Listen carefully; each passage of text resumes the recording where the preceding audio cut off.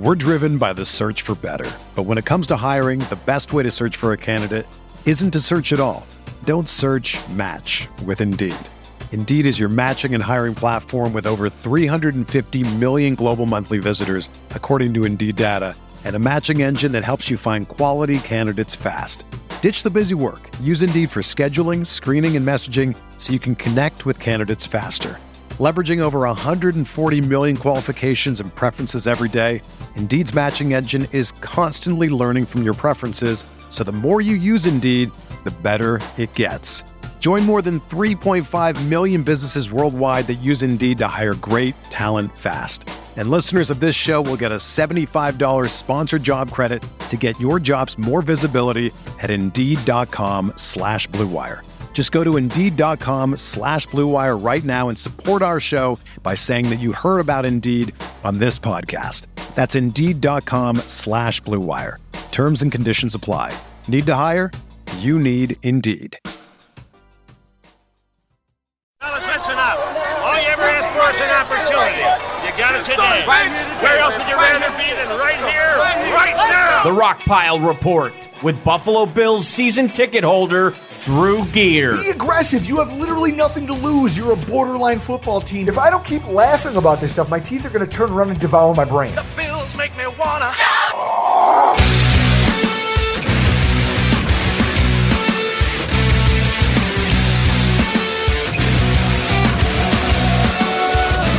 NFL Network insider Ian Rappaport reporting this morning that the Buffalo Bills are releasing six-time Pro Bowl running back LaShawn McCoy. The 31-year-old runner has spent the last 4 seasons in Buffalo. 2018 was the only one of those seasons in which he didn't have over 1,000 yards from scrimmage. He's been featured in the last 5 Pro Bowls, gone to 6 overall. The Bills had a bit of a crowded situation in the backfield, bringing in Frank Gore in the offseason, and the release does come as a bit of a surprise considering what GM Brandon Beane said earlier this summer about McCoy. Ooh, welcome everybody to another edition of the Rockpile Report podcast. I am your host, Bills season ticket holder Drew Gear. That's my producer, Chris Kruger, and that was Patrick Claybon, NFL Network, talking about rap sheet reporting.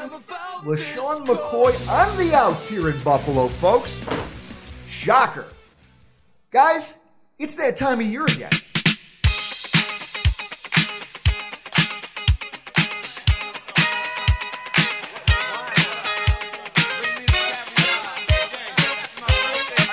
Chris, it wasn't easy, but we made it to the other side in one piece.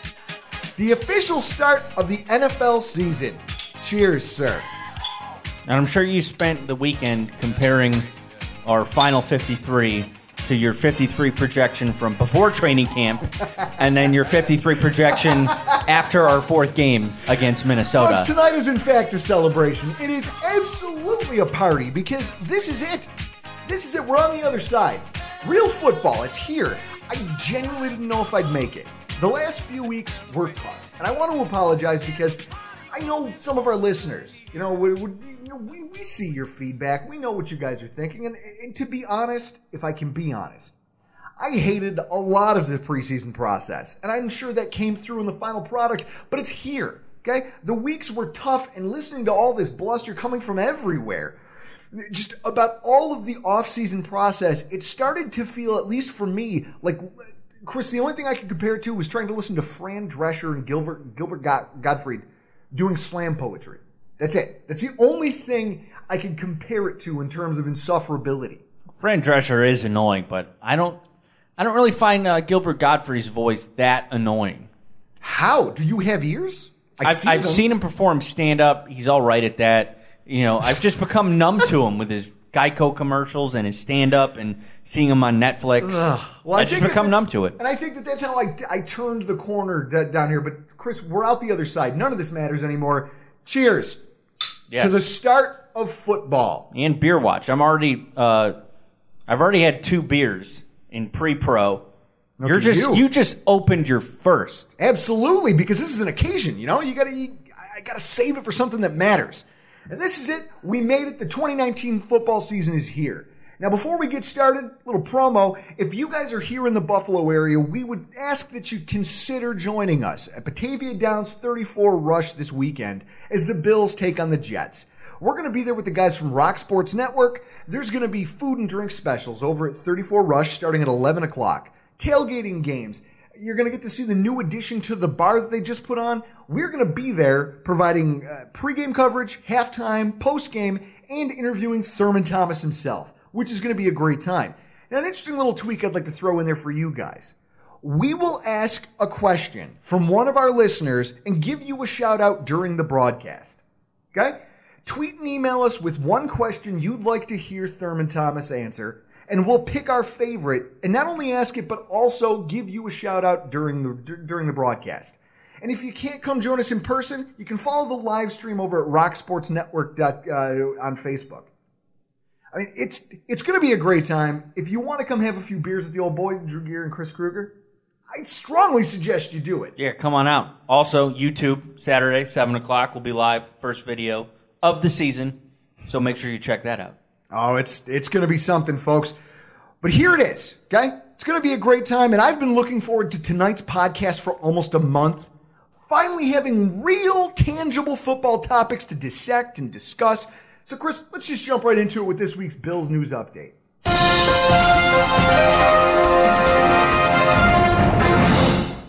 Around the league, NFL teams are trimming their rosters. This past Saturday, they had until 4 o'clock to announce their roster cuts. And I know that sounds like a hard deadline, but the situation's always kind of fluid. Chris, in the days following the cutdown, there's always a lot of shuffling that's going on. Teams are trying to patch whatever holes they have left. They're taking a look at who's out there on the roster. GMs are manipulating things like putting a guy on the active roster and then putting him on IR so that he can come back with kind of a wink and a nudge agreement with some veteran who's not exposed to waivers. It's just, there's a lot of gamesmanship happening and a lot of shuffling going on this time of year. Now, there's always going to be a few things that make you stop and stare for one reason or another, and there were a few right here in the AFC East that I think are noteworthy. I mean, if you go team by team, first of all, the Miami Dolphins. There was a veteran purge when you look at the trades of Laramie Tunsil, Kiko Alonso, and Kenny Stills. I mean, Chris, this isn't just a youth movement. The Dolphins are a used car lot right now, and there is a full-on fire sale. Come on, sweetie. Don't be a bitch. Let's talk some numbers here. I mean, Chris, they're wheeling and dealing all over the place. I mean, think about it. Kiko Alonso, straight-up salary cap dump. They trade Kiko Alonso to the Saints for a single linebacker, not even draft capital. They get some guy named Vince, I think his last name's Beagle, whoever the hell that is. And they shed about $6.5 million in cap space, which isn't surprising when you consider that last week when we had Locked On Dolphins host Travis Wingfield on, he kind of outlined for us that the Finns linebacker core has a lot of cheap, recently drafted talent that pretty much made Kiko expendable. But to not even get a pick back in return for that seems... Chris, you couldn't get any return for that guy? I mean, I know he wears children's size shirts, but come on. He's got to be worth something. Yeah, I mean, we got a... we traded Bodine and got a draft pick. We traded Teller and got a draft pick. I can't believe Miami couldn't wrestle away a draft pick from New Orleans and just straight up linebacker for linebacker. Yeah, I don't outrightly understand what I don't get it. And it's especially confusing when I take a look around and then you see the other moves they made. You see them ship off this piece and you say, okay, they have the pieces in place to make that guy expendable. Then you get rid of your most veteran skill position player. You just threw away. Chris, imagine the shock on my face when you watch a division opponent get rid of the only consistent piece to what is one of the worst offensive lines on paper in the NFL in exchange for some draft picks that, while they're nice, they're not going to help keep either one of your starting quarterbacks in 2019 off their backs. It blows my mind. It's like they're going to be like Arizona's offensive line from last season. I don't know. Cheap and useless. I mean, I think the funniest thing about all this is you think about Brian Flores' reaction when he was accused of like tanking. When people came out during a press conference and just asked the question, are you tanking? And his response was I'm not going to disrespect the game like that. Yeah, he's talking about disrespecting the game, when in reality, when you look at what they've done this offseason, it's literally the equivalent of Michael Scott walking out of the break room in the office and just yelling bankruptcy, declaring bankruptcy. That's what the Dolphins just did by getting rid of all the veteran players that they did over the last 5 days. Then you take a look at the New York Jets. They cut third-round draft pick Ja'Kai Polite with no practice squad designation. Now, Bills fans are familiar with this concept that new GMs aren't usually fans of a previous regime's players. For good reason, though. I mean, usually, Chris, if you're a new GM taking over a franchise, the players who were there when you showed up they obviously weren't good enough to help the other guy keep his job. So what are the odds you want those guys around? Now, the thing that makes this weird is that this guy was just drafted a few months ago in the third round and was cut by the new regime over the weekend despite playing a position that the Jets aren't overwhelmingly deep at, rush linebacker. Not only, to me, is it a glaring indictment of the previous GM, but also of the player who, if you read the reports coming out of New York City, not only failed to produce in the preseason, but was lazy. Just lazy in his practices, racked up almost $100,000 in fines due to weight issues, showing up late to meetings. I mean, Chris, at this point, don't you assume that if you're in the NFL at this level to where people are drafting you before the fourth round, you should probably have a handle on how to be a professional? Yeah, you should definitely have that. I mean, it goes to show that Gase and McCagnon did not get along. Well, I guess that's the other side. But that's the other side to it. I mean, it's not only shame on the player, but shame on McCagnon. You had months to vet this kid. And in the run-up to the draft, try to figure out if he's a guy who belonged on your board or not. And the new GM comes in and says, no, this kid's lazy. This kid's lazy, and he's not a professional. I don't want him near my team. I mean, McCagnon had a lot of whiffs in the draft. I think most notably Christian Hackenberg in the second round. That might be the most glaring. But his inability to predict that type of behavior, that might be the crown jewel in his trophy case of draft ineptitude, and another glaring indictment of his ability to be a GM in the NFL. Yeah, Polite was taken 68th overall. We took Singletary 74th overall, and he did so well in the preseason, he made McCoy expendable. And I think that's why McCoy is not here. The whole thing just seems crazy to me. And then when you look at what's going on in New England, starting center and their first-round draft pick have been placed on the IR. Now, for the second time in 2 years, the Patriots have had to send a player drafted in the first round to the injured reserve, with wide receiver N'Keal Harry sent there with an ankle injury that's going to keep him out until at least the middle of 2019. Last year, the Patriots lost their first-round, offensive tackle of the future, Isaiah Wynn, before the regular season even got underway. That just ended his season. He tore his Achilles. So this should be familiar territory for the Patriots, but it's a concern for them because when you look at their wide receiver depth chart, I think they were kind of banking on having some kind of size option around. I mean, what do they have? They have the ghost of Demaryius Thomas.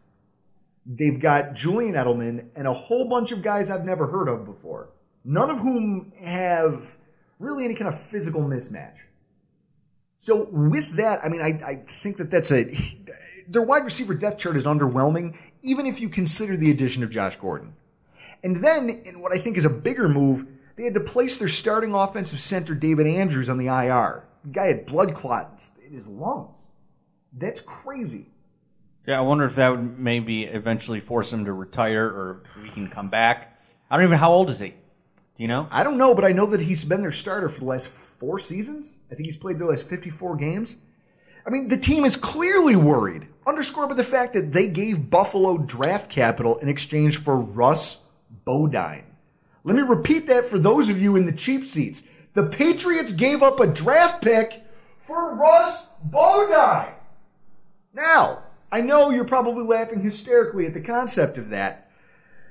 I mean, the last time we saw him, he was snapping a ball over the quarterback's head. So the fact that he's wearing a Patriots jersey, I get it. They have one of the best offensive line coaches of all time. But when you consider the other trades the Patriots have made over the course of the last week to kind of build some kind of depth on the interior of their offensive line, you have to assume that there's significant concern in Foxborough about the depth to their interior offensive line and their wide receiver core. And Chris, whenever there's concern in Foxborough, a Bills fan gets their chicken wings. And with that, you got to look at the Buffalo Bills. As we're running down the AFC East and we're talking about everybody else churning their rosters, the Bills' 53-man roster is set. Saturday morning, the team got to work paring down the roster. And with it, there's some interesting things, some surprising things, a couple things that make you rotate your head around like an owl and wonder who the hell's making these decisions. I'm not going to try to unpack every single position group on the roster because honestly, that doesn't do a whole lot for me. I don't know about you, but there are some things here that I think we have to talk about. Starting with the practice squad. Christian Wade. Chris, you might as well go to the fridge now. Fetch me my beverage, sir. Yes, I understand that I scoffed all offseason at the calls for him to make the 53-man roster because there was a lot of you out there who wanted to see this. But ultimately, the kid has a lot of work to do. And the fact that he's on the practice squad underscores the fact that the team agrees with me. Okay? He does indeed need work. He needs to get more acclimated to the way NFL football gets played. He needs a lot of things. But Chris, we did see flashes of athleticism that is required to be a player at this level, right? Yeah, I mean, his first 2 touches with the ball were for significant yardage.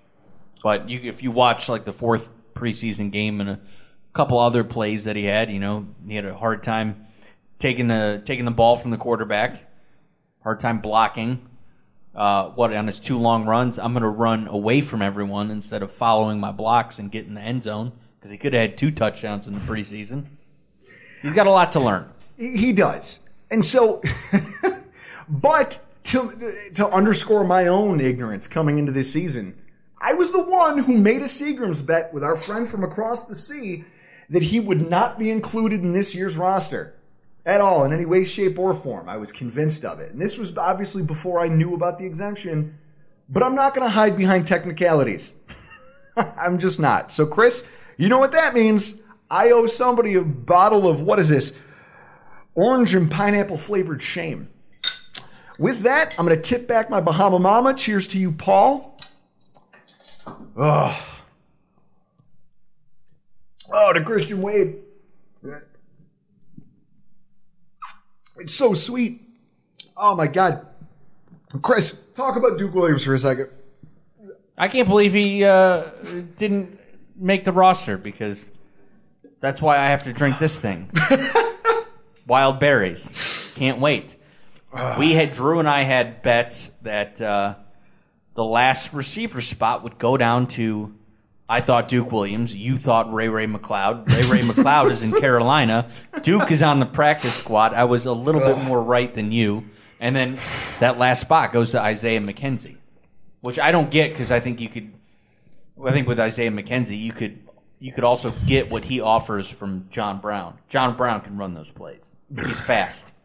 Well, either way, Chris, the practice squad this year brought us nothing but tropical flavored shame and disappointment. Cheers to you, sir.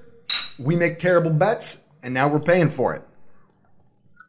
But no, when it comes to Duke Williams on the practice squad, I think that's encouraging. I mean, Brandon Beane said a lot of things in the post-game press conference, his post, I guess, roster cut-down press conference, that alluded to the fact that they were really, really concerned some other team was going to swoop in and take Duke, and they were really relieved to get him signed to the practice squad. Now, that doesn't mean he's going to stay there because any team could come sniffing along for him. But when you look at what he did in the preseason, there's obviously something there to work with, Chris. I mean, the touchdowns that he scored are the types of touchdowns that you want a big possession receiver like him to be scoring. He has the one where he just basketball catches it over the guy's head and walks it into the end zone. There's not a lot of receivers, even against second stringers, that can do that. So there's clearly a base there to work with. And now the team has some time to brush up the finer points of his game. And I think one of the things out there for people who are really disappointed by his cut from the final 53, look at Robert Foster. This is a staff that took a kid, big, fast, doesn't play as physical as you'd like for him to play with his size, put him on the practice squad, and as the season went on and they saw him improving, gave him a shot in the middle of the season, and it allowed him to become a playmaker in this offense. I was going to say, first injury we have to the wide receiving core, Duke Williams is going to get called up, and he won't get released the rest of the season. Well, I mean, it's definitely a feather in their cap to know that they have a guy down there that they obviously like, and they're going to get some time to work with him away from having to do the day-to-day game planning type stuff. He's going to get some extra work down there. He's going to get reps in, and over time, I think you are going to see, maybe towards the end of the season even, depending on how things go, a push for him to maybe get some play. But either way, the practice squad, I'm okay with those two things. They stood out to me as big. On defense, okay, we knew coming into this season that the bones of a great defense were already in place. But last season, when you looked at as injuries started to rack up and surprise retirements and just things like that started to take their toll, the lack of depth was obvious. It was a problem. So it is nice to look over the roster this year and not see any glaring deficiencies when you look at the numbers and the overall quality of the players that we have on hand. Now, when I take a look at this, the first thing I see is that the pterodactyl is going to be flying around New Era Field on Sundays. Chris, I'm incredibly happy about this. How many late round picks is this for Bean? Because you said Milano was a throwaway pick. Made the team, 5th round pick. Levi Wallace, he was undrafted. What round did we get Teron Johnson in? We got Teron Johnson in the 4th round. Okay, and then now the pterodactyl. It's nice to see that we're kind of hitting on these late round picks. And I think he has a shot, to do something on that defensive line when he gets the chance, because he's got those giant eagle wings. Well, I think you're getting a little carried away, but ultimately, here's what I like. When we talked about him after they drafted him, we reiterated the fact that they love, between Brandon Beane and Sean McDermott, they love to acquire players with physical traits that you can't teach. Josh Allen's arm, Edmonds' ridiculous frame and athleticism. They take guys like that because they're confident that they can mold them into something. So it's not a stretch that they would take a guy like him, but what surprised me is how he, I would say far and away, outplayed guys with experience, like Eddie Yarbrough and Mike Love. If you want to talk about against starters and against second stringers, who you noticed most often out of those 3 players, you'd be foolish not to say that he wasn't the more effective of the 3. And so with that, you take a look, Mike Love's injury obviously opened the door to it, and the fact that Eddie Yarbrough still had practice squad time left. The fact that he hadn't started enough games to be exempt from the practice squad. I think that they looked at his traits and said he would be best served learning as part of a rotation at defensive end. And I think if you were to look at it, Chris, Eddie Yarbrough over the years has been kind of a jack of all trades, master of none. He's a guy, but when he's out there on the field, you don't notice him. I think they like gambling on the upside of a guy like Darryl Johnson, who, with the long arms, that's the thing that I noticed, was his athleticism, but his ability to use his hands. It's almost like in boxing. When you have a reach advantage on a guy, it makes it really hard for them to get into your body. And you watched him do it when he did pressure the quarterback, was he was able to keep their hands off of him and hand fight his way into creating pressure. Obviously, I don't expect him to do it every snap as a 7th round pick. He's not going to be consistent on game days, every Sunday. I'd like to see him just bull rush the tackle, and while he's doing that, poke one of the guards in the eye for somebody to come in the middle, because his arm span is just that big. It's 9 feet. It's hilarious to me that you're promoting the poking of eyeballs here on a football podcast. Either way, it's going to be a lot of fun to watch him acclimate to the pro game. And it is comforting knowing that you do have a guy like Eddie Yarbrough on the practice squad. So in the event things do go south and it turns out he can't hack it, you can swap the 2 of them out. Yeah, Eddie Yarbrough, he's got game experience. And that's, I guess, game experience. That's the next group of players I want to talk about when you look at the linebackers. It was disappointing for me to see BUFsNYJ Joseph placed in the IR because I did want to see what the kid had. I mean, he wasn't a highly touted linebacker coming out of college. He had struggles and he's a little undersized. But people said the same thing about Matt Milano. And this staff has done a good job of coaching him up. So I was interested to see what they could do with him. But I still feel comfortable when I look at what's cooking here. Especially when you consider, Chris, when Milano broke his leg. Oh, yeah, that was in our end zone. That was gruesome to look at. When it happened, you watched the performance of that unit deteriorate pretty dramatically. They just didn't have the same athletic chops. They had a lot of young guys who we didn't even know. Corey Thompson was starting games for us and nobody even knew who he was. So this year, going into 2019, behind our starters, the team's going to have NFL veteran talent in the form of Julian Stanford and Mo Alexander, who's really interesting to me because first of all, his background as a safety. I'm thinking of players like Mark Barron. Mark Barron was a safety that got drafted really high in the draft and struggled to play the safety position. He moved to linebacker because he was a bigger safety to begin with. He moved to linebacker, and that saved his career. It kept him in the NFL. So with that, and you look at a guy like Mo Alexander, who's already a special teams ace, you're going to have talented veteran guys backing up our starters who have some interesting athletic chops to them. Adding Corey Thompson, like I said, guy who randomly started. When you and I were both saying, okay, this team prefers veteran experience. So the first guy up to bat when Matt Milano went down, we were thinking it was going to be a Deion Lacey. You figure it's probably going to be a Julian Stanford. Some kid out of LSU who's never played a snap of NFL football before. But now he's here, okay? The team has ensured that there is significant depth so that one singular injury isn't going to derail the production of the entire unit. You have to feel better about that, right? Yeah. Safeties. This is the other thing I see on defense. Safeties everywhere. It's ridiculous. The Bills went into the 2018 season with 4 safeties on the roster. They ended with the same, with rookie Saron Neal playing maybe, I don't think he ever got a start. He played just a small percentage of snaps. So really only 3 players, Micah Hyde, Jordan Poyer, and Raphael Bush, saw any kind of significant action for this team. This season, the team is looking to double that figure. There are currently 6 safeties on the Bills roster. If you count the re-addition of veteran safety Kirk Coleman, that ties them with the Chargers, Detroit, Oakland, for the most in the NFL, and only one of our safeties is a rookie. Jaquan Johnson, who balled out a little bit in preseason. I mean, this group is deeper than the Marianas Trench at this point.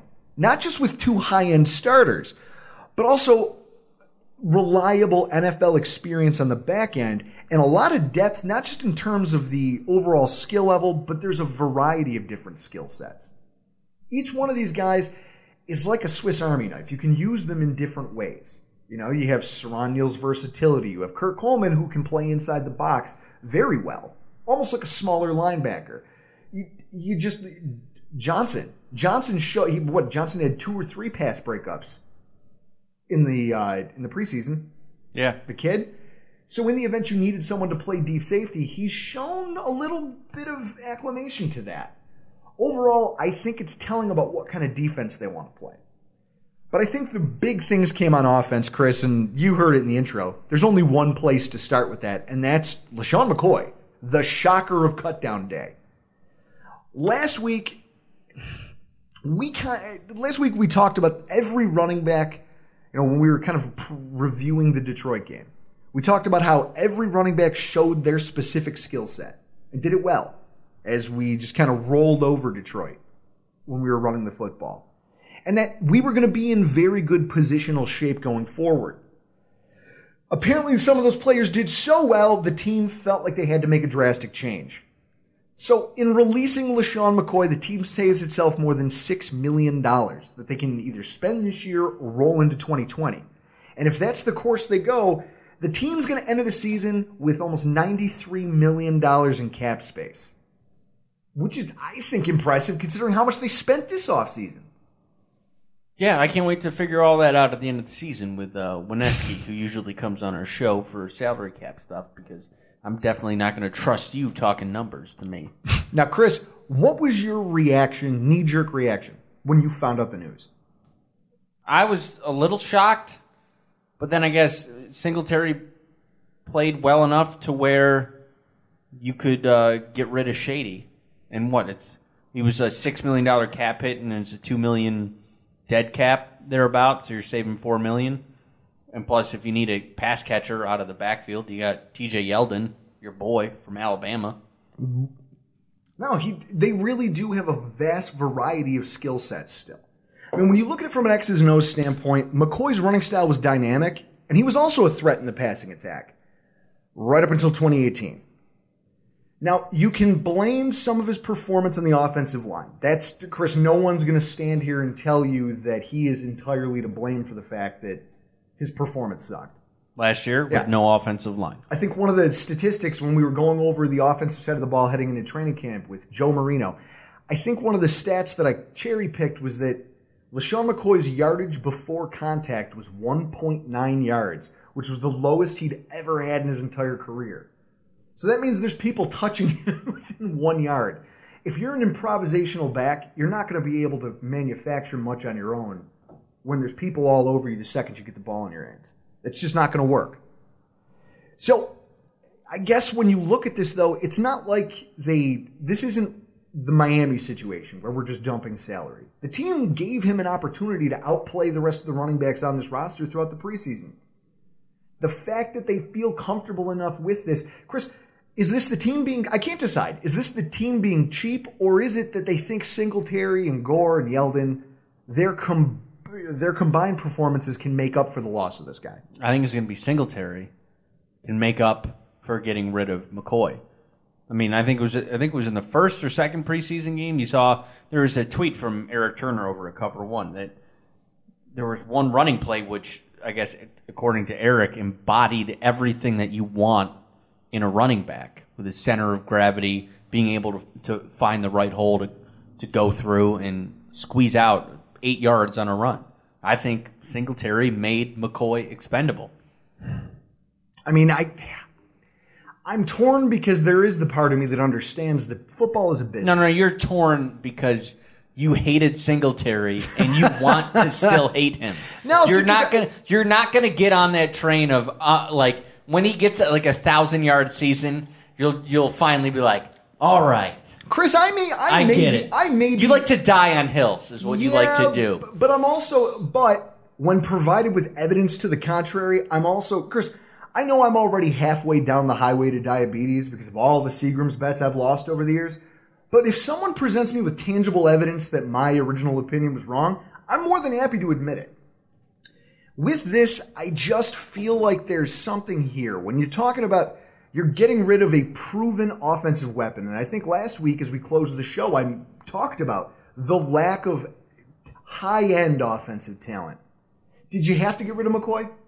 Because he represents the only high-end proven commodity at any point in time during his NFL career. And the only guy who's proven he can produce anything at a consistent level. And you just shipped him off for an extra $6 million in cap space. Never even asked him to take a pay cut. I think if I have a problem with it, it's right there. You didn't even try to keep him around. You wanted him gone. And maybe it's because, as a GM, you have so much faith in your own picks. But man, Chris, do you know the balls that it takes? I'm picturing him walking. Brandon Beane is walking down the sidewalk like Randy Marsh's father, carrying his balls in a wheelbarrow. That's what it takes to cut a running back who's accumulated over 10,000 rushing yards in his career for what?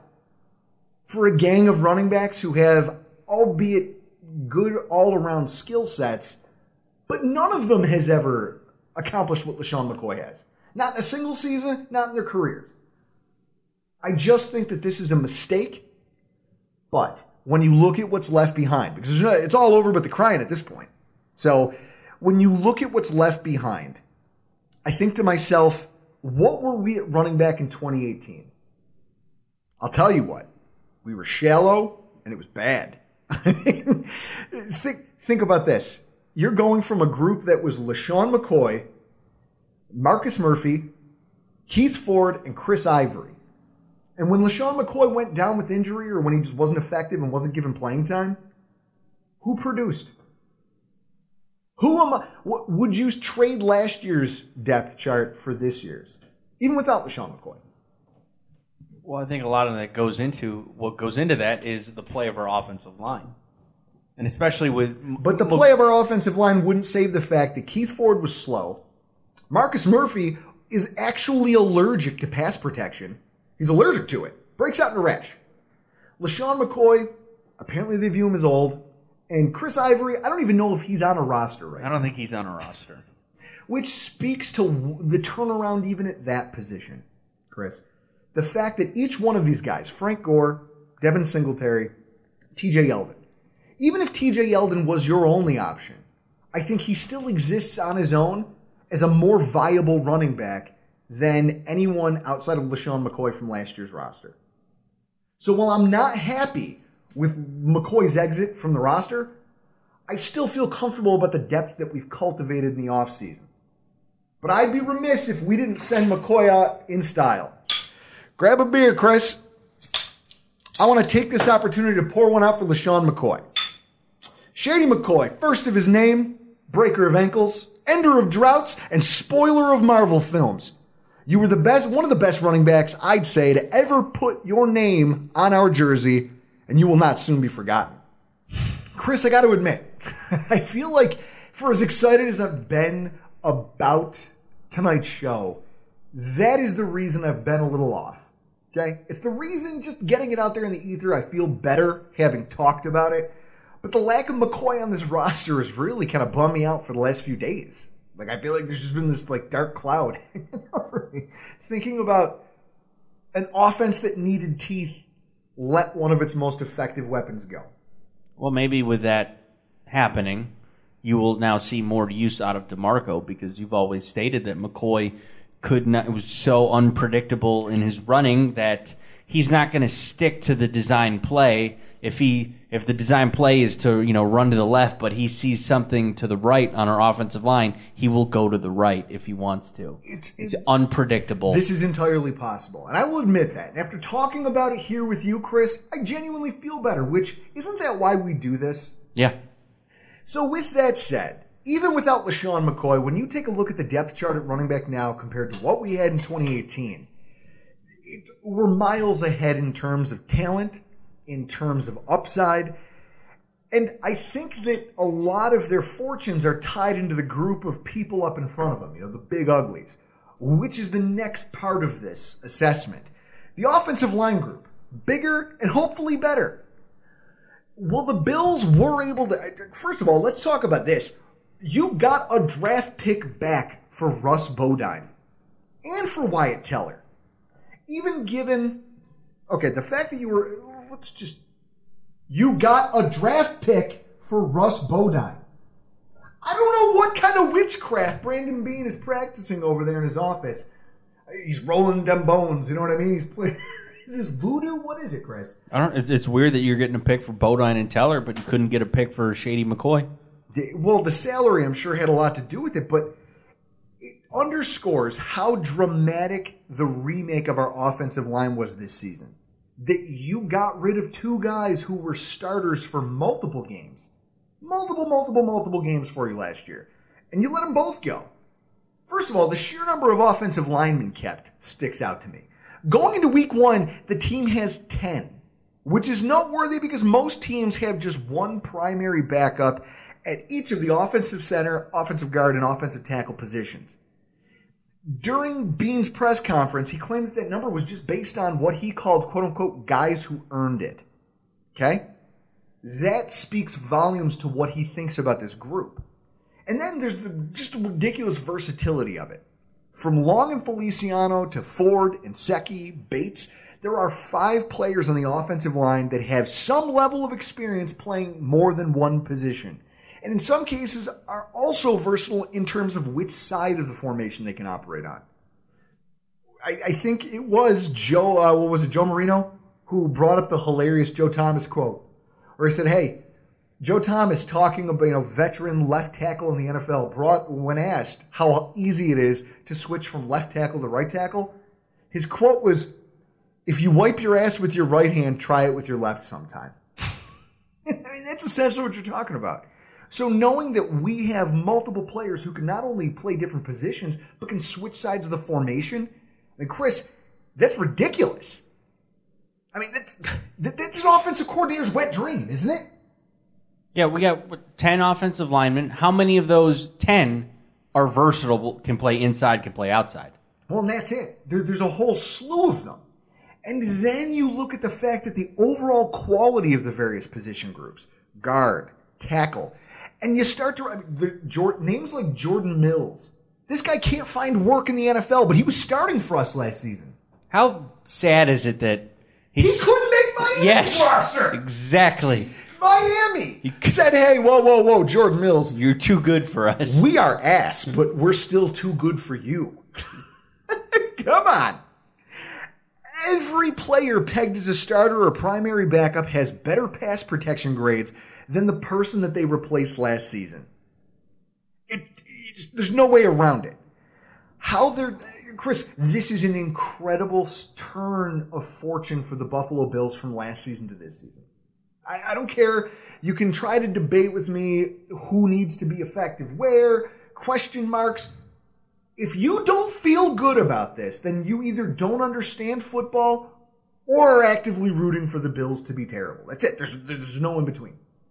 Well, this team has the best offensive line out there going into this season, regardless of who they start as their starting five, in terms of depth, versatility, and overall talent that we've seen. Chris, when's the last time you remember an offensive line more talented or deep?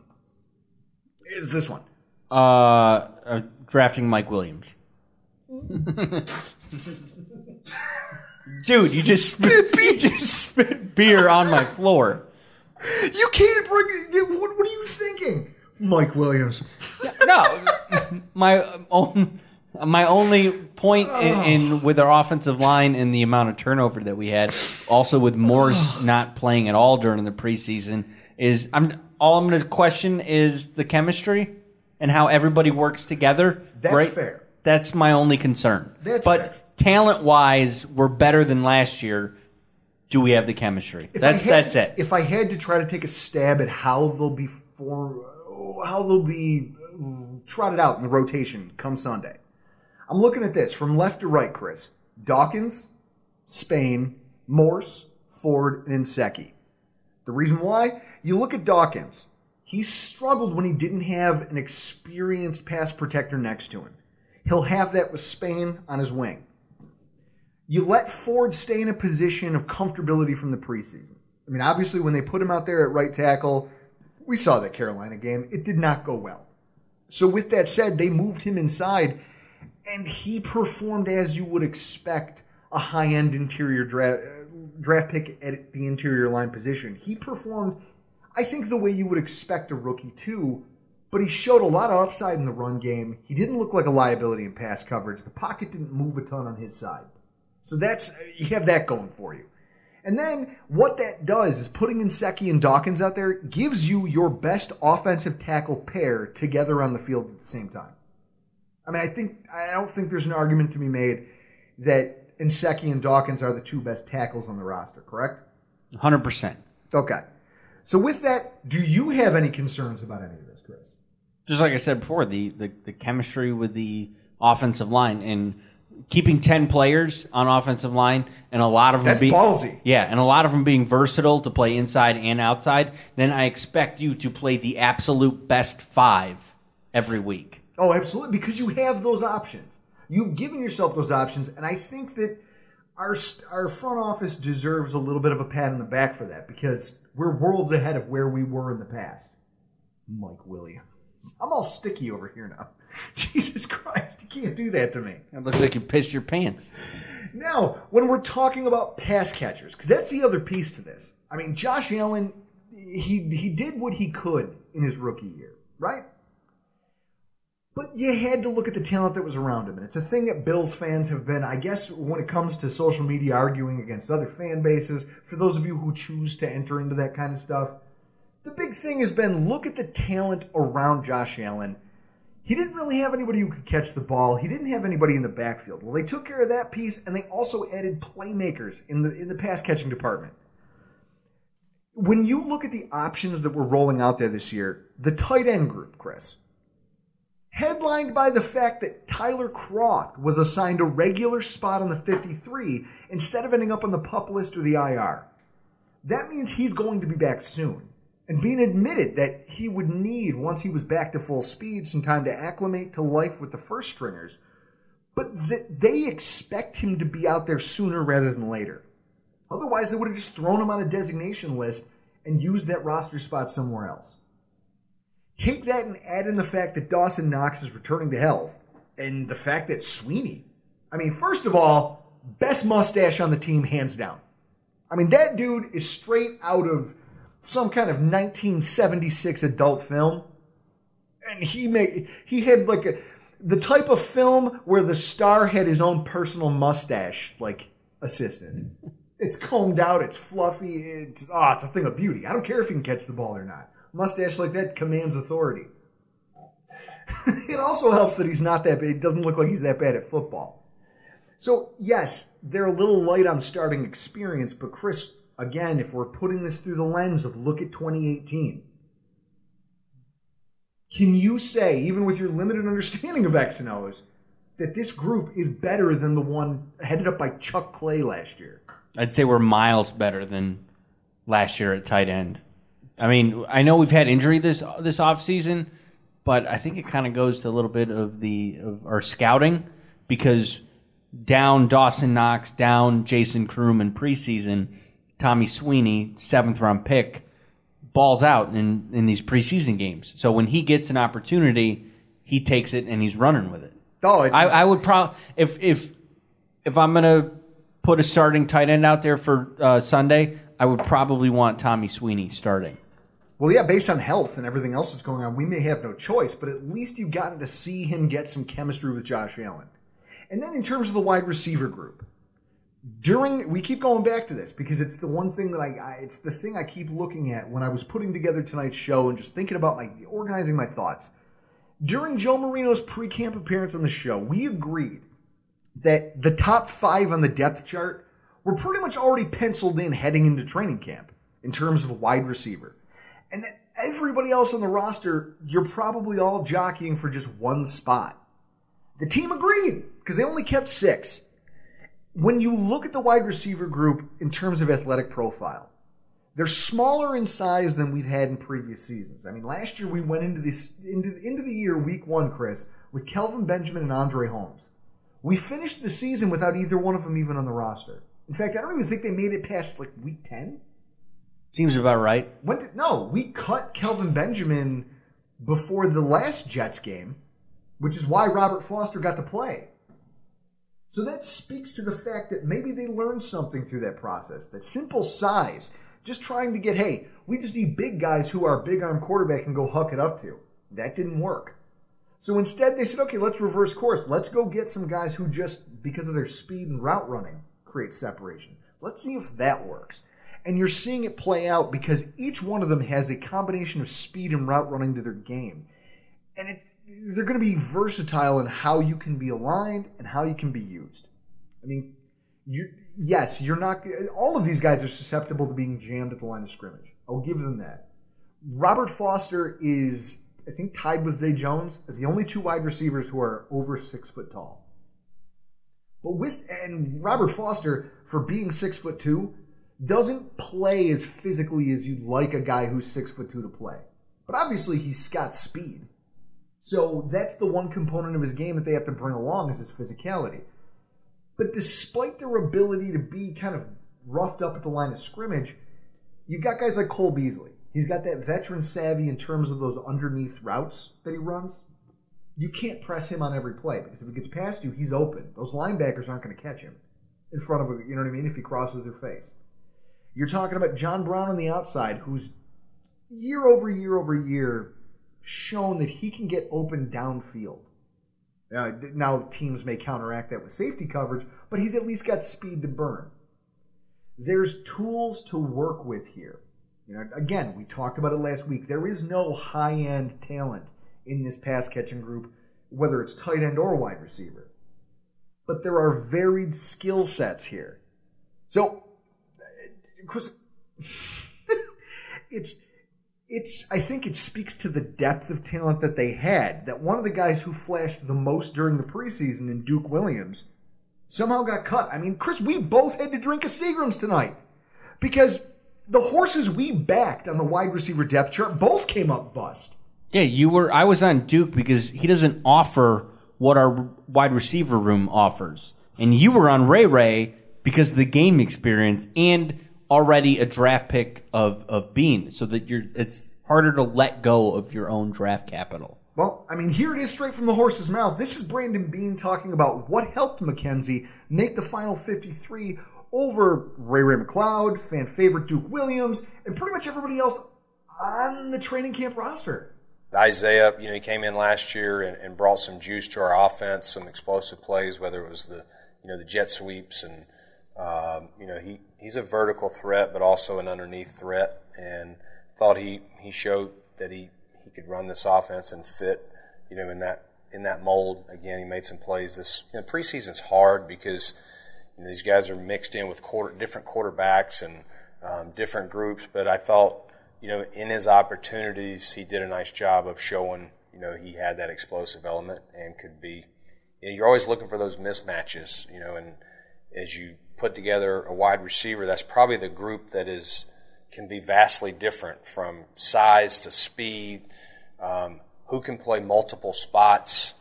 All those things go into how many receivers and which receivers you keep, because you also got to think of how many you're going to be able to get to game day and what all roles are they going to do, not only as a receiver, but are they going to help on special teams, as well. Brandon Bean, preseason ending press conference, BuffaloBills.com. I mean, you heard it straight from the horse's mouth. It's all about versatility. So even though this wide receiver group that we roll into 2019 with does not have a bona fide star, there's versatility across the board. And that's clearly something they prioritized over anything else, whether it was physical size, whether it was experience. And I'm okay with that. I'm okay with that. So in terms of overarching thoughts, taking all of these things into account, there's a few things that I'm seeing laying out in front of us as we head into the 2019 season. First of all, we are going to see some significant versatility from the Bills on defense.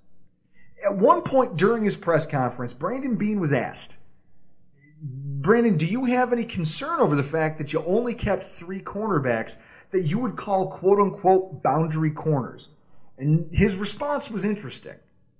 No, only because we got some guys that are playing other spots. I think Saran's playing that nickel, but Saran could get out there, and play. I think he's versatile enough. And, Taryn, he is our starting nickel, but I think we have some guys at safety that could come down and play nickel if we needed to. And I think Taryn could at least survive out there and get us out of the game. Brandon Bean, last press conference, probably till the end of the season, over on BuffaloBills.com. So when you think about it, McDermott is a defensive backs coach by trade, and coaching up safeties has sort of been a staple of his career thus far in the NFL. So with that, when you take into account his love for the big nickel package and cover 3 packages that involve a safety, you can understand why he would want more of those players at his disposal, Chris. Then I think about the fact that our secondary was top shelf last season and now adds the versatility of all these safeties into the play calling. Think back to the Chargers game, Chris. Our defense couldn't stop a nosebleed. Okay? To quote the Bart Scott. Chargers game last season or the year before? Chargers game last season where they were just dinking and dunking the ball in front of us and nobody could tackle. Okay. And the only thing that changed was in the second half, Sean McDermott took play calling duties away from Leslie Frazier, went to the big nickel package, said, look, we don't need a slot corner. Put another safety out there in the field. And it stopped the bleeding on defense. It's the only reason that the game didn't look worse on the scoreboard. Seems like they're applying the same concept to what they're doing on the offensive line, where everybody can play everywhere, where in the secondary you have safeties that also can come down and play corner if need to. Absolutely. Think about what the Chargers, since we're already talking about them, think about what they did to the Ravens in the postseason. Everyone was raving about Lamar Jackson, his running ability, and he throws to the tight ends and he does all these things really well, and they're at home and it's going to be great. And the Chargers went out there and just flooded this field with safeties. They said, okay, you want to run this wonky offense that nobody knows how to counteract? We're going to put a ton of speed on the field and pass coverage ability. We're going to make this kid try to throw into it. The windows are going to get smaller, but they're also athletic enough and they tackle well enough. They're not small cornerbacks. You can't push them around. These guys are all 200 pounds, and they bring the wood. So when I look at that, and I think of this, and then I think of the fact that the Bills are not only stocked at safety, but they're stocked at safeties with various skill sets. They're just incredibly versatile. I think what you're going to see is probably the most exotic defense the Bills have deployed in years. They have real flexibility in terms of what they want to roll out there on not just a game-to-game basis, but on a drive-by-drive, play-by-play basis. They can scheme up different coverage schemes. You know, one of my favorite things about the cover 3, which we didn't get to see a lot of because we didn't have that high-impact, take-the-ball-away type safety, Chris. I mean, when you think about the cover 3, I think about a safety playing robber inside the box. And for those of you who don't understand the X's and O's of football, robber is when you have a safety that plays inside the box, but everyone else on the outside is playing their own zones, and this guy just sits in the middle of the field and waits for the quarterback to try to make a decision and then breaks on the ball. That is something that we still haven't seen out of the Bills' iteration of the McDermott defense, but I've watched him do it in the past effectively. With this group of safeties, we're going to see a lot of different stuff from this defense, and I think that it's also going to make them harder to run against. So, Chris, that's the missing piece. Last year, the Buffalo Bills were one of the best pass defenses in football, but we still had games where we got destroyed because teams ran the ball all over us, whether it was yards after the catch or whether it was just straightforward rushing.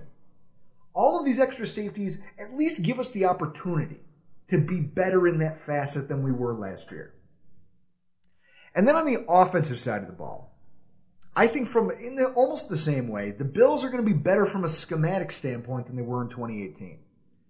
You don't have size at the wide receiver group, and you don't have a bell cow running back or a star tight end. There's no Travis Kelce coming in to save the day. We don't have a Julio Jones who you can just throw it up to on third down and trust he's going to catch it. And you don't have a Todd Gurley who's going to carry the load for you for 4 quarters. We don't have that. What we have, though, is a wide-ranging array of skill sets. And I think that now all of the pressure falls back on Brian Daboll to try to use him properly. We can go back to when we hired him because you outlined the quarterbacks he's had at the NFL level, which I believe was Brady Quinn twice. Brady Quinn twice. On 2 different teams, he got Brady Quinn. Yes. So this is, I think Daboll can put out with Josh Allen here. Well, and like I said last week, there's no excuses if he doesn't. The offensive line has been bolstered enough. It's now on the offensive coordinator to try to make up for the lack of top-end talent with scheming. You have to see, I mean, the Patriots do it all the time, right? Yeah. And I'm not saying that we need to be the Patriots. I know that sounds ridiculous.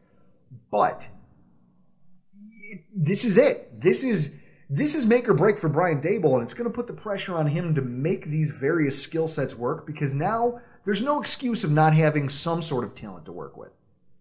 Yeah, and it's going to suck for us because out on that board in my family room, Paul Wineski from #Sports doubled down that Daboll is getting fired during the season for Seagram. So you and I, we need him to put his best foot forward so we don't have to drink Seagram. That's it. You have a bunch of dynamic pieces. Now it's how they scheme them up and how they use them. And only time's going to tell whether Daboll is up to that task. But that's one thing, Chris, that's a luxury that this staff has run out of. Time. Because it's time to kick off the 2019 NFL season. Chris, I'm ecstatic to finally launch into the Week 1 preview. Buffalo Bills versus the New York Jets, the start of the 2019 season. The time, 1 p.m. Eastern Standard. The place, Meadowlands Stadium in New Jersey. The referee crew is Clay Martin, which I don't know if it's a good thing or a bad thing that we've never heard of this guy. You will after Sunday. You'll have... Oh, guys, here's the thing I love about Week 1. It's the ultimate dice roll. I mean, you look at college football. Look at some of the upsets that took place this past weekend. Some of the dominant teams that struggled out of the gate, like Alabama against Duke.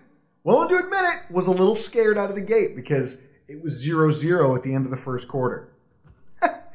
But that's what this is, Chris. It's the ultimate dice roll. Every team and every fan base is coming into the season with a 0-0 record. Everybody's tied for first place in their division.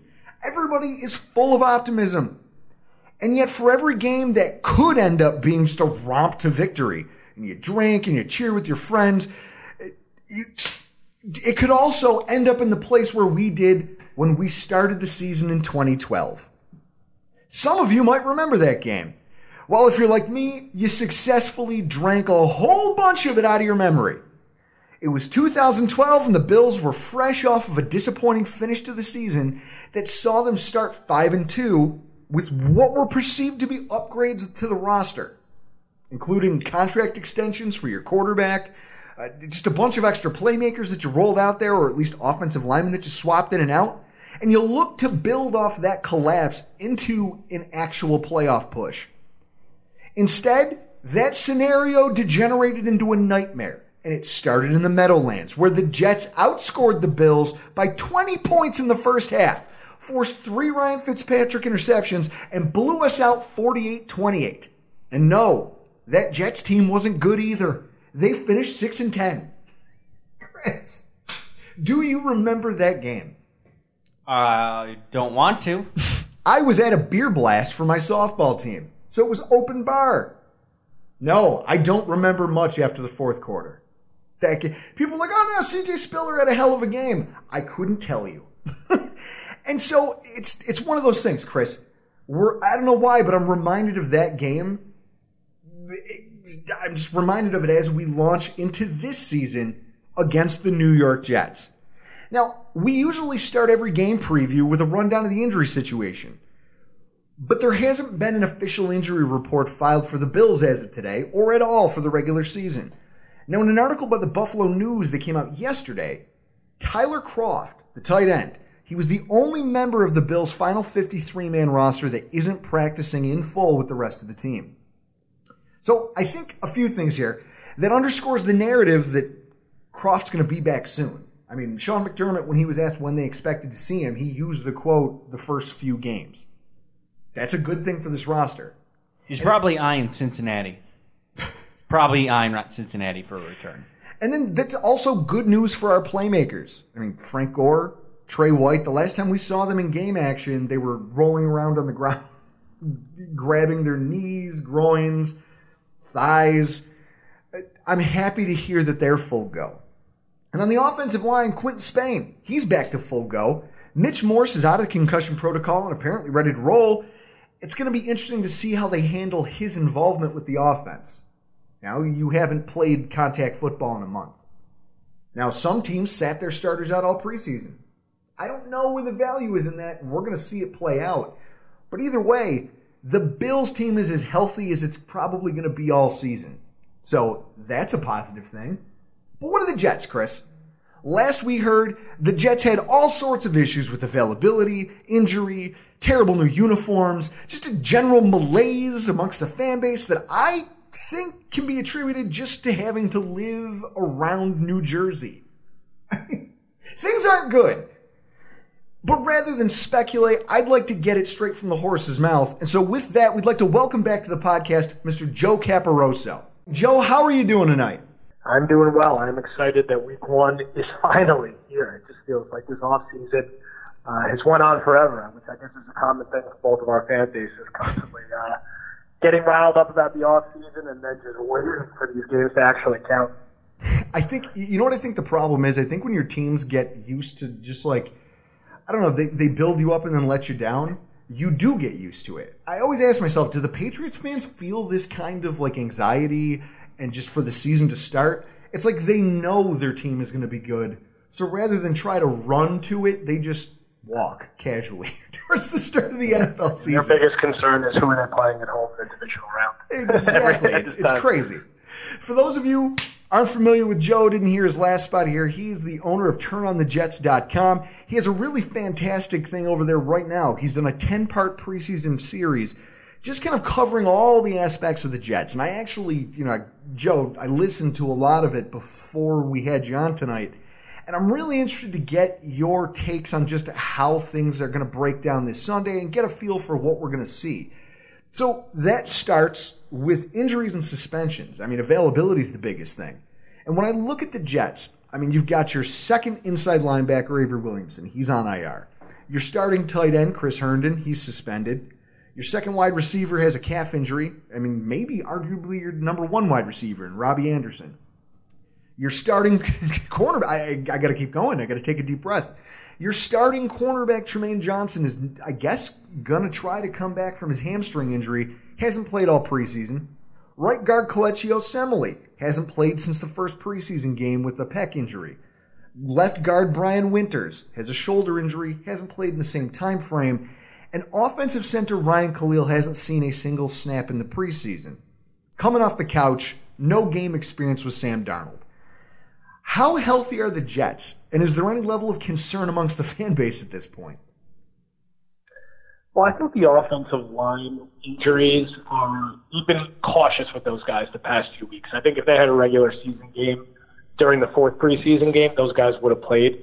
And yes, it's concerning that five-man unit has not played any snaps together in the preseason, but I think they're going to be good from a health standpoint, and the feeling is that Robbie Anderson should be good as well. Tremaine Johnson may be a little bit more of a question mark just because we haven't seen him all summer, and he was banged up and not very good last year to begin with.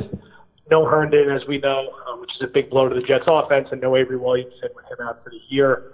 I think the game time ones that everyone will be keeping an eye on are Johnson and Anderson. I expect both to play and Anderson to pretty much be himself. With Johnson, I think it's a little more of a coin flip.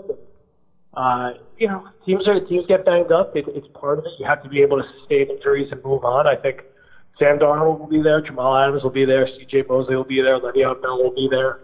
The Jets are 3-point favorites at home. Doesn't surprise me. It basically tells you that Vegas thinks these two teams are even, which I think is a fair assessment. I think this is, basically a coin flip game. I know the Bills, dealt with some injuries this preseason as well, and similar to the Jets, have certain positional groups they feel really good about, and then have certain positional groups that they're very concerned about. But it seems like we talked about a few weeks ago, the kind of general consensus is that these two teams are both going to be between 7-9 and 9-7, and whoever wins this first game is going to have a really nice early leg up on getting second place in the AFC East. Oh, absolutely. No, this game is big. If you're talking about where we both aspire to be at the end of the season in terms of the division, in terms of the conference, this game is important right out of the chute. And I'm sure you guys are pretty pumped not to be facing LaShawn McCoy while you do it. So when we talk about the defense, that's where I want to start this conversation. The Jets secondary, would you say that that's a strength or a vulnerability of the team at this point? I mean, Tremaine Johnson's obviously your number one. He's a little banged up, but given the paycheck and the pedigree, you'd think he's your most dynamic presence in that cornerback group, but he struggled last year too. So given that, what do you expect out of that group? I mean, cornerback's a major vulnerability. I would say on paper they have arguably the worst cornerback group in the NFL just because Tremaine Johnson was not good last year. Darryl Roberts has been a career backup. Brian Poole is he's like a middle-of-the-road nickel corner, and then their depth is a guy they acquired 5 days ago and another journeyman guy in Arthur Mullen who's really never played a ton of meaningful reps. So the cornerback depth chart is scary. The one saving grace is having an all-pro safety in Jamal Adams, and the hope is that Marcus May will be himself next to him and may play the third preseason game and by all reports is healthy. So that's a good safety duo. Adams is obviously great. And how much can they cover up what's going to be a liability at corner? And I mean, candidly, I'm very concerned about corner, but more concerned when they're playing Cleveland, New England, and Philadelphia than I am with Buffalo's passing offense. I actually think from a matchup perspective, the type of offense that Buffalo is likely to have, a little more run heavy, a little more smashment, I think probably is a better matchup for the Jets with how they're built. The teams I think they're really going to struggle with are the teams that spread them out and throw 40, 50 times and have a top tier number one receiver who they just don't have someone to match up with. Well, when we talk about matchups, when I think of our offense and the way your cornerback group fleshes out, and I think you just touched on it a little bit, our wide receiver core isn't the biggest or most physical in the NFL, but they've got some speed at the position on both the second level and the outside.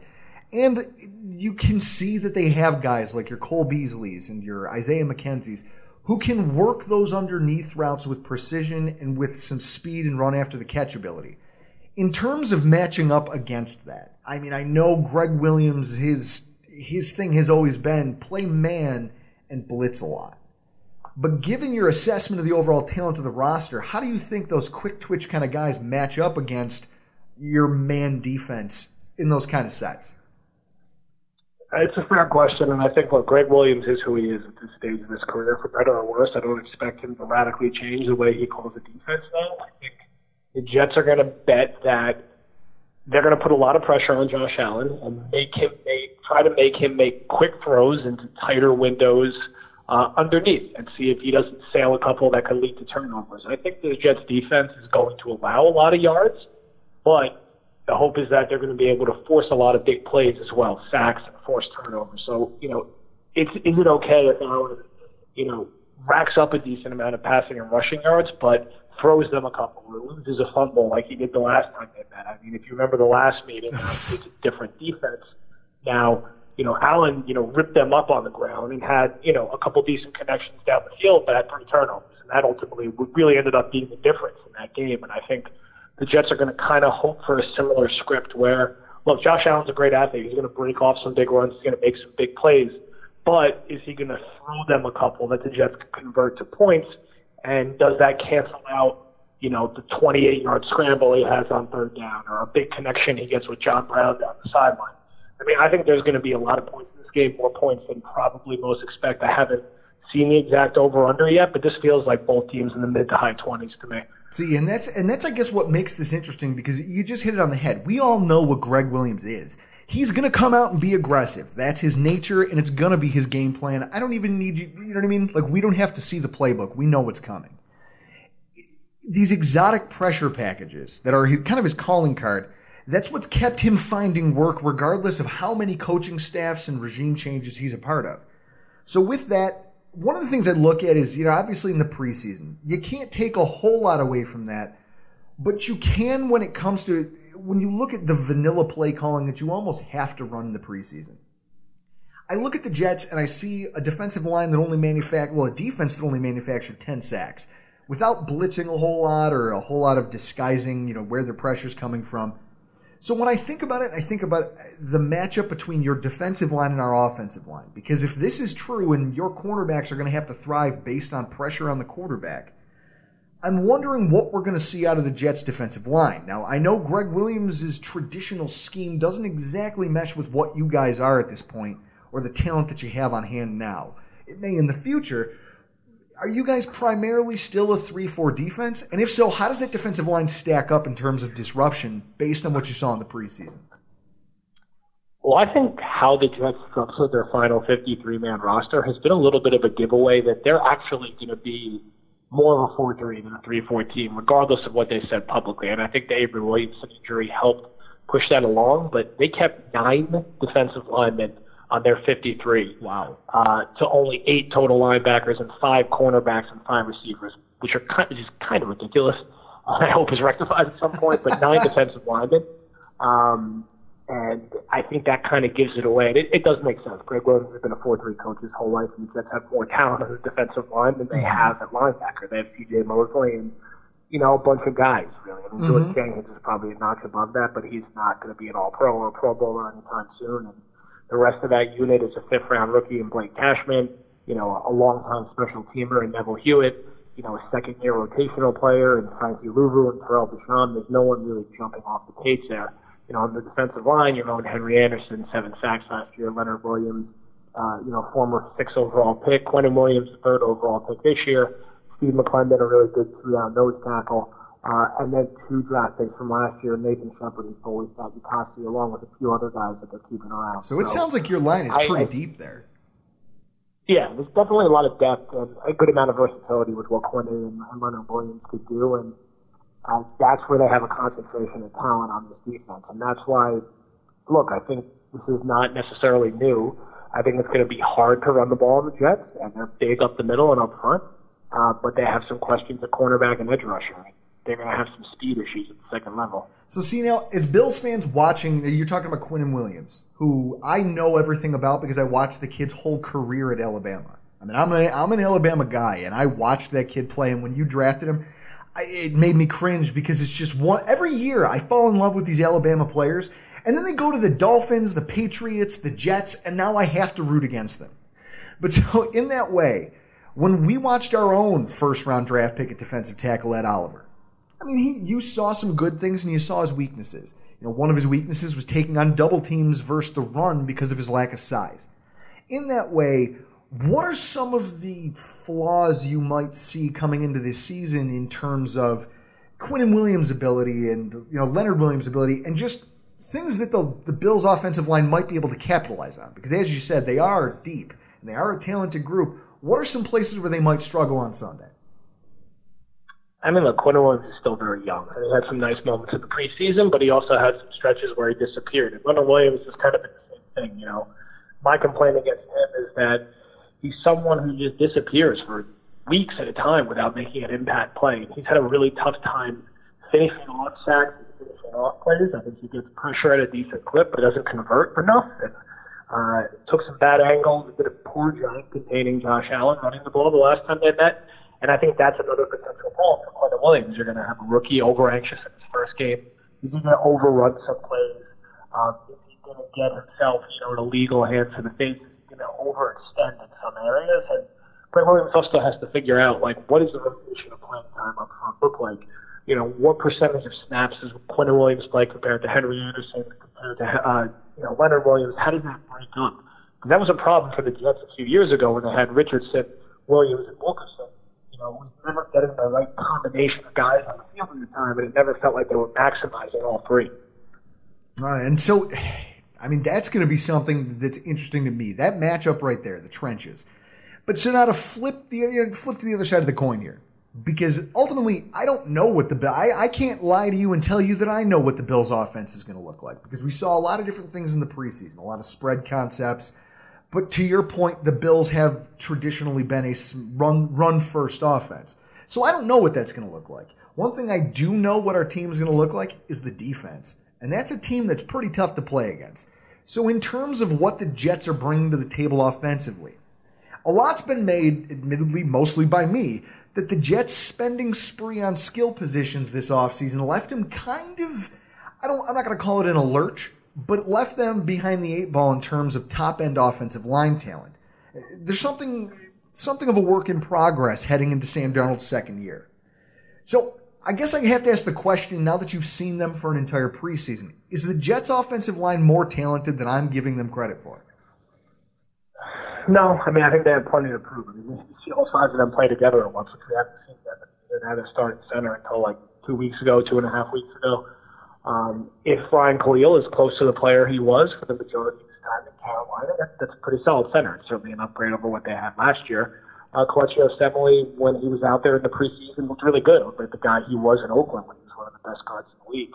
Beyond that, Brandon Shell, I would say, is a slightly below average starter. Brian Winters is a slightly below average starter. Calvin Beachum is, I don't know, he's okay, but I would say he's right on the cusp of average at best. So, if they get the best of all those guys, can it be right around the league average unit? Yeah, probably. But one injury or one guy playing below average, it's not the best. And I think that's part of why the Jets are going to play up tempo, try to have Darnold get rid of the ball quick, move the pocket with him, use his athleticism. You're going to see the Jets come out 3 wide, 1 tight end, 1 back, and a lot of hurry up, and I think throw the ball a lot, candidly. See, now, that's interesting to me because you're talking about Ryan Khalil, but you're talking about hurry-up offense. Now, this is a guy who doesn't have a single snap of game experience with Sam Darnold. What's your level of concern that your starting center's a guy who effectively a month ago came off the couch and decided he wanted to be an NFL football player again and doesn't really have any rapport with your quarterback yet? I mean, it's a major area of concern. And we're going to find out a lot about the Jets' offensive line in the first 5 games. His defensive line is very good. Cleveland's defensive line and defensive front is ridiculously good on paper, at least. Did you just say Cleveland's defensive line? I just want to make sure I heard that right, because I don't think I've heard anyone utter those words in the better part of a decade. Cleveland's defensive line is good? On paper. On paper. Okay. I thought their pass rush as a whole, looking at Myles Garrett, Olivier Vernon. Oh, yeah, no. It's just crazy hearing it out loud. And then, Philly and Dallas, right, in the first part of the year. And they're obviously loaded up front as well. So it's going to be fun. And I think there's probably going to be some miscommunications. And it's, what team's going to make less mistakes, less turnovers, and less killer mistakes? Who's not going to have that red zone turnover? And which of the young quarterbacks?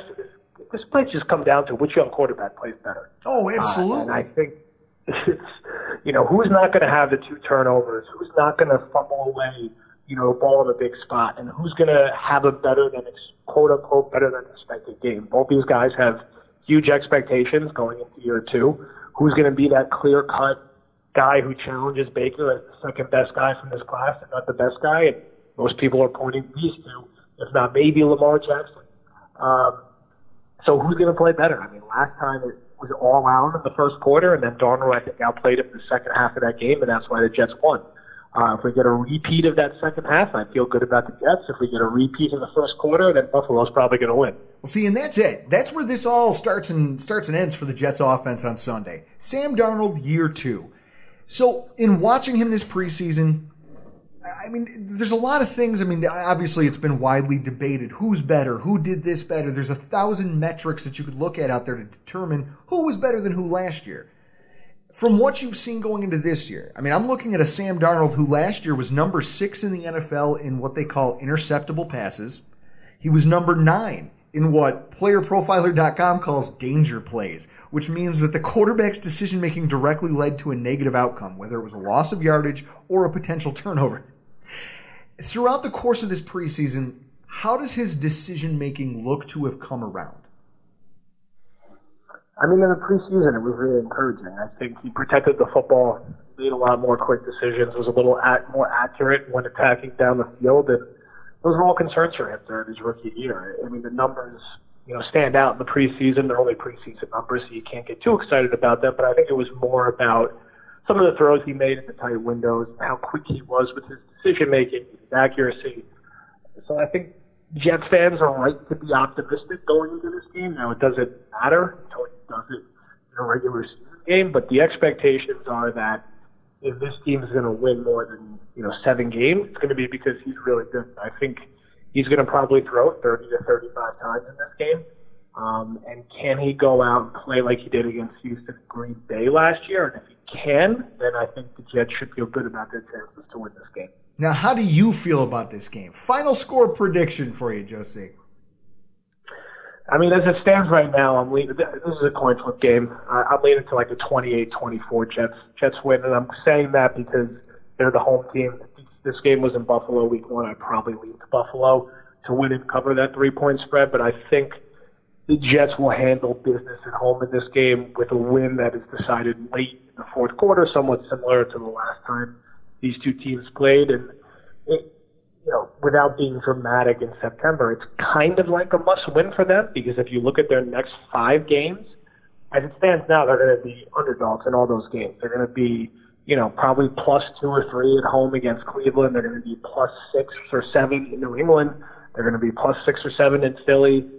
They're not going to be favorites even at home against Dallas, probably. They're not going to be favorites at home against New England. So you can't go into that gauntlet 0-1. You got to win this game. Use that to help tread water, get the early tiebreaker with Buffalo. And, look, I think Darnold will outplay Allen enough to get them a 28-24 win. But this is going to be a close one. Would not be shocked if it went to Buffalo as well. Well, I'll tell you what, sir. I hope you're wrong, But thank you so much for joining us tonight, folks. Cheers to Joe Caporoso. Why don't you tell everybody who's listening where they can follow you on social media and where they can find your work? You can follow me on Twitter at jcaporoso, CAPOROSO. You can check out the website at turnonthejets.com. You'll see all our articles and podcasts there. Again, you can find Joe Caporoso on Twitter at jcaporoso and go to find all of his work at turnonthejets.com. Drew, he thinks the Jets are going to squeak this out 28-24. I mean, I understand the sense of optimism on his point. I mean, they have one of what used to be one of the best running backs in football, Le'Veon Bell. Yeah, a true 3-down workhorse. He's been off for almost 2 years, year and a half. They have skill position players who can get the job done sometimes. There's things there that might make you confident. But Chris, I don't agree. I don't agree on some of those points, and I think it's time we talk about them as we launch into our first of the season. I'm pumped for this. Our keys to victory. Wow, that's a lot of keys. Bigger the keychain, more powerful the man. It starts here, Chris, with what I think sounds a little bit absurd when I say it. Forced field goal attempts. I know. I just looked at your face when I said it. It sounds stupid, right? No, well, my question, I knew that they sucked at specialists. Who is kicking for them? Sucked doesn't do it justice, Chris. Their kicking game. I mean, we talked about it when we had Joe on our show of, 3 weeks ago? To talk about the Jets heading into the preseason. We knew that their kicking game was in a bad spot. Despite the fact that their special teams coordinator has a good track record of turning subpar kickers around, or at least increasing their accuracy. They were abysmal. First of all, Chandler Catanzaro retired on them because he realized he was so bad. Then they signed a kid and cut him within the span of 2 weeks. And now they've recently signed just 24 to 48 hours ago, a kid named Kari Vedvik. Yeah, the guy that missed a field goal or two in the final preseason game heater. That's what I was going to say. If anybody remembers that name, it's probably because it's the kid who missed a field goal here. The kid came from the Ravens. There was a land rush of people trying to trade for him who all had shitty kicking situations. And the Vikings gave up a 5th-round pick for him and then cut him because he just couldn't stop missing field goals. His only make of the preseason for the Vikings was from 27 yards. It's embarrassing. He is now the only kicker on the Jets roster today. And going into this game, Adam Gase was quoted as saying he's, quote-unquote, confident he'll come through for them. Chris, if he's the guy, then this is it. You know the philosophy of bend but don't break defense? Yep. Okay? Make them try to kick a couple field goals. Because you know, like I know, when you play sports and you have the yips, nothing makes it worse than a couple misses. Yeah, you can even look back to last year. Oddly enough, I think it was with Minnesota. Daniel Carlson from Auburn was drafted and missed like 2 field goals in the first week and then was cut. Yep. And if you're a rookie, I mean, this guy's got to make these field goals or else he'll probably be looking for work into week 2. This is a kid who's been cut once before, who's been traded, and now he's been cut a second time. He's been cut a second time. 2 teams in one offseason didn't want him. And now he's on the Jets. And I think that he needs to be given every opportunity to disappoint Gang Green at home in front of what we all know is a loving and understanding home crowd. The second key to victory, interior defensive line and linebackers versus the Jets offensive guards and center. Now, we just talked with Joe about the concern over Ryan Khalil not having any real experience here with this quarterback, with this offense, especially if they decide to try to go up-tempo. For a guy who probably is still acclimating to the playbook, that's going to be a big ask. If there's a place that I can think right away that will dictate the way this game unfolds for both teams, it's right here, the center of the offense and defensive line. Ed Oliver was routinely doubled throughout the preseason by what I'd argue is Pro Bowl level talent, except for the Lions game where they ran almost every play out of the shotgun. They were not going to let anybody touch Matt Stafford. And he still showed pretty well. When you add in the athleticism of Edmonds and Milano, and consider that the interior offensive lines on the Jets side of the ball don't really have any top-shelf talent, or haven't had a whole lot of time to gel this preseason, this is the place where we can completely blow up their plans on offense. Darnold's completion percentage under pressure last year was 29.2. 28th in the NFL, Chris. So while we watched Darnold, remember that play? We were there, and I was tripping balls because somebody slipped me a roofie in the parking lot. But I was sober enough to realize that that play was the Sam Darnold 48-yard scramble for a 7-yard touchdown pass. Do you remember that? No, probably because I was babysitting you. Maybe if you were an introvert like me, you wouldn't just join in conversation with people and end up drinking a jar of something that you don't know what's in it. Yeah, I get where you're going. Ultimately, that play was amazing, and it arguably was the play of the game for the Jets. It's what cemented their victory. But with that said, he was bad when you made him make decisions under pressure. He made a ton of them. So with that said, if there's a place we're going to do it, it's right there. That's the weakness is right there in the center of their offensive line, and it plays right into the strength of our defense. I think that's our best opportunity to fluster Darnold and take advantage of his tendency to make poor decisions. And then you talk about the depth that we have in the secondary. They're just licking their chops, waiting for a chance at this kid. And on the flip side of the ball, because we're talking about Darnold struggling, hopefully, it's Josh Allen against the Jets' inside linebackers and safeties. For all of the things that I bashed the Jets for, the middle of their defense against the pass isn't one of them. Last year, Jamal Adams, 13 pass breakups and 1 pick. This kid's an all-pro. People avoided him like the plague.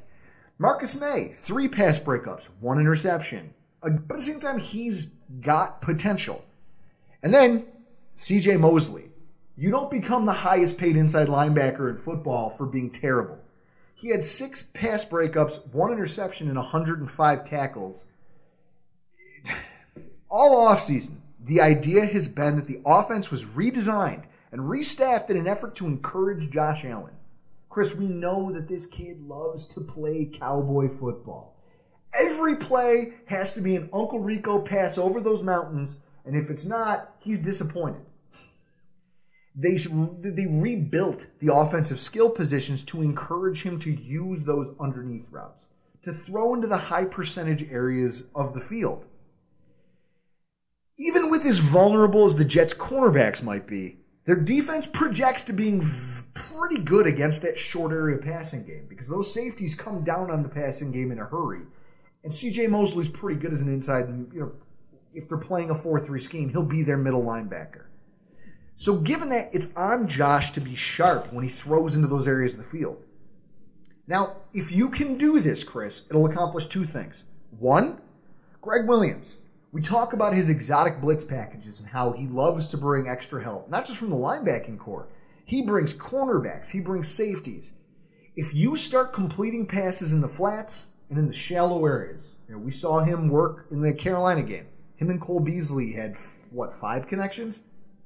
That sounds about right. I was gonna ask about that. With Mosley's pretty good, and May, Marcus May. Is it Marcus May? Marcus May and Jamal Adams. They seem pretty good. Wouldn't you want to make sure you take the safeties out of the play and run like Brown and Foster deep, so you have coverage over the top, and then run Cole Beasley underneath? Look at you, understanding football. Holy shit, guys. 5 years. Chris is blowing my mind right now. It's a celebration over here, folks. But with that said, no, you're not wrong. What I'm looking at is this. If you can start getting completions, now you have 3 running backs who can all catch the ball out of the backfield. You have, even John Brown caught a crossing route in the last game, and that play looked like pitch and catch for him and Josh Allen. You've got Cole Beasley, who's here specifically to work those underneath routes. You start to win in that area of the field, and it does 2 things for you. Greg Williams is going to be less inclined to send extra bodies when it comes to that pass rush. Joe just articulated that one of the things that they're hoping for is that the pass rush and the pressure is going to force Josh Allen to make bad decisions because their cornerback group isn't good enough to make up for it. Well, you start making some hay out of those short passes. Chris, that's how you get a guy to stop blitzing like that. That's going to do a lot for Josh Allen overall in the game. And given their man coverage scheme, it would soften them up on the outside. What you're going to do is you're going to suck more guys down towards the line of scrimmage and inside them, in between the hash marks, which is going to give our guys like Robert Foster and John Brown room to operate on the outside of the defense, knowing there's no safety help coming over the top. I think that this is paramount. I mean, one of the biggest keys, if we're going to win this game on offense, it's Allen showing that he's grown from last year to this year in terms of operating an NFL offense. Be willing to take what they give you. Don't stop looking for the haymaker, but take the jab when it's available. I mean, Chris, if he can do that successfully, remember those just knockout punches of passes that Matt Barkley was dropping on them the last time we played him in the Meadowlands? If he goes out there and operates the short passing game well early on, it's going to open up those deep routes, and those home run throws are going to be there. That's it. Mark my words, because they don't have the cornerback depth to compete. So with that said, what is your prediction for the game? I honestly think we're going to blow the Jets out. Oh, shit.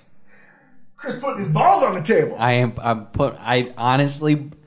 believe... A blowout? It's a blowout. You're predicting a blowout from the Buffalo Bills? Yes. Okay. Yes, because I believe in Josh Allen. I believe in Brian Daboll. I mean, not a lot has been talked about this, that Josh Allen has, of his draft class, the only one coming back to the same coaching staff. Everyone else has made changes, whether it's a head coach, offensive coordinator. And I think Josh Allen is going to make the leap, and I'm going to say it's going to be 34-14 Buffalo. Oh, my God. Wow. All right, the ball's on this guy, folks. Wow. I believe, the way you believe in Josh Allen, I believe in my ability to drink my way through a nail-biter. A game that the Bills win by a field goal last second of the game, but we could, kind of the same way that it ended in dramatic fashion the last time we played them here at New Era Field.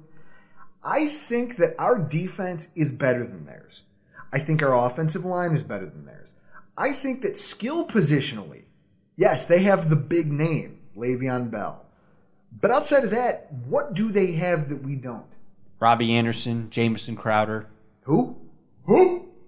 What? Those are their two receivers that they have. Paul Richardson? I don't know. Chris Herndon? Oh, wait. So with that said, I think that this game is tough because we're going on the road into hostile territory in a game where there's a lot of pressure right out of the gate. This isn't a game. This is a division game. It's a division game. Gotta win these. And it's an important one because one team in our division has already just fucking flown the white flag. Now it's between the two of us to kind of see who can take that next step first. And I think that the Bills want to beat them to the punch, but you're going to do it in hostile territory, which makes the game a little bit harder than I think it normally would be. Win by a field goal. I'm going to call this one 27-24. Buffalo Bills take the win. Chris, we're going to be at Batavia Downs over the weekend, and anybody who wants to come watch me stress drink my way through this fiasco, make sure you come on out. Like I said, there's going to be games. There's going to be a ton of swag and giveaway. Thurman will be there. Thurman's going to be there. They're giving away autographed memorabilia. Rock Sports Network's going to be there. They're going to be giving away swag. What else quote Marv Levy, where else would you rather be than right there, right then, drinking with me and Chris? Yeah, I can't stress this enough. If you guys have never watched Drew watch a football game, this is the place to go and see this. Has anybody ever seen the scene in Anger Management? Remember the guy listening to the basketball game during the therapy session? Nate, didn't we decide that you shouldn't listen to the ball game? Don't worry, Dr. B. It's just a regular season game, not that important. See? Iverson just missed a layup at the buzzer. Sixers lose. Who gives a crap, huh? I mean, it's just a silly game anyways. Oh, the anger sharks are swimming in my head. You gotta dump that shit. You gotta dump that shit. Nate, listen to me. Stay with me, Nate. Now repeat after me. Who's from? That is exactly you, except football. Exactly you, except football. If you have not watched Drew Gear Watch Football, please come to 34 Rush, Batavia Downs Casino. It's going to be a hell of a time. And then also, Saturday, 7 o'clock, we're going to debut on YouTube Live. This is a thing of beauty, folks. It's been weeks in the making. I can't wait for it.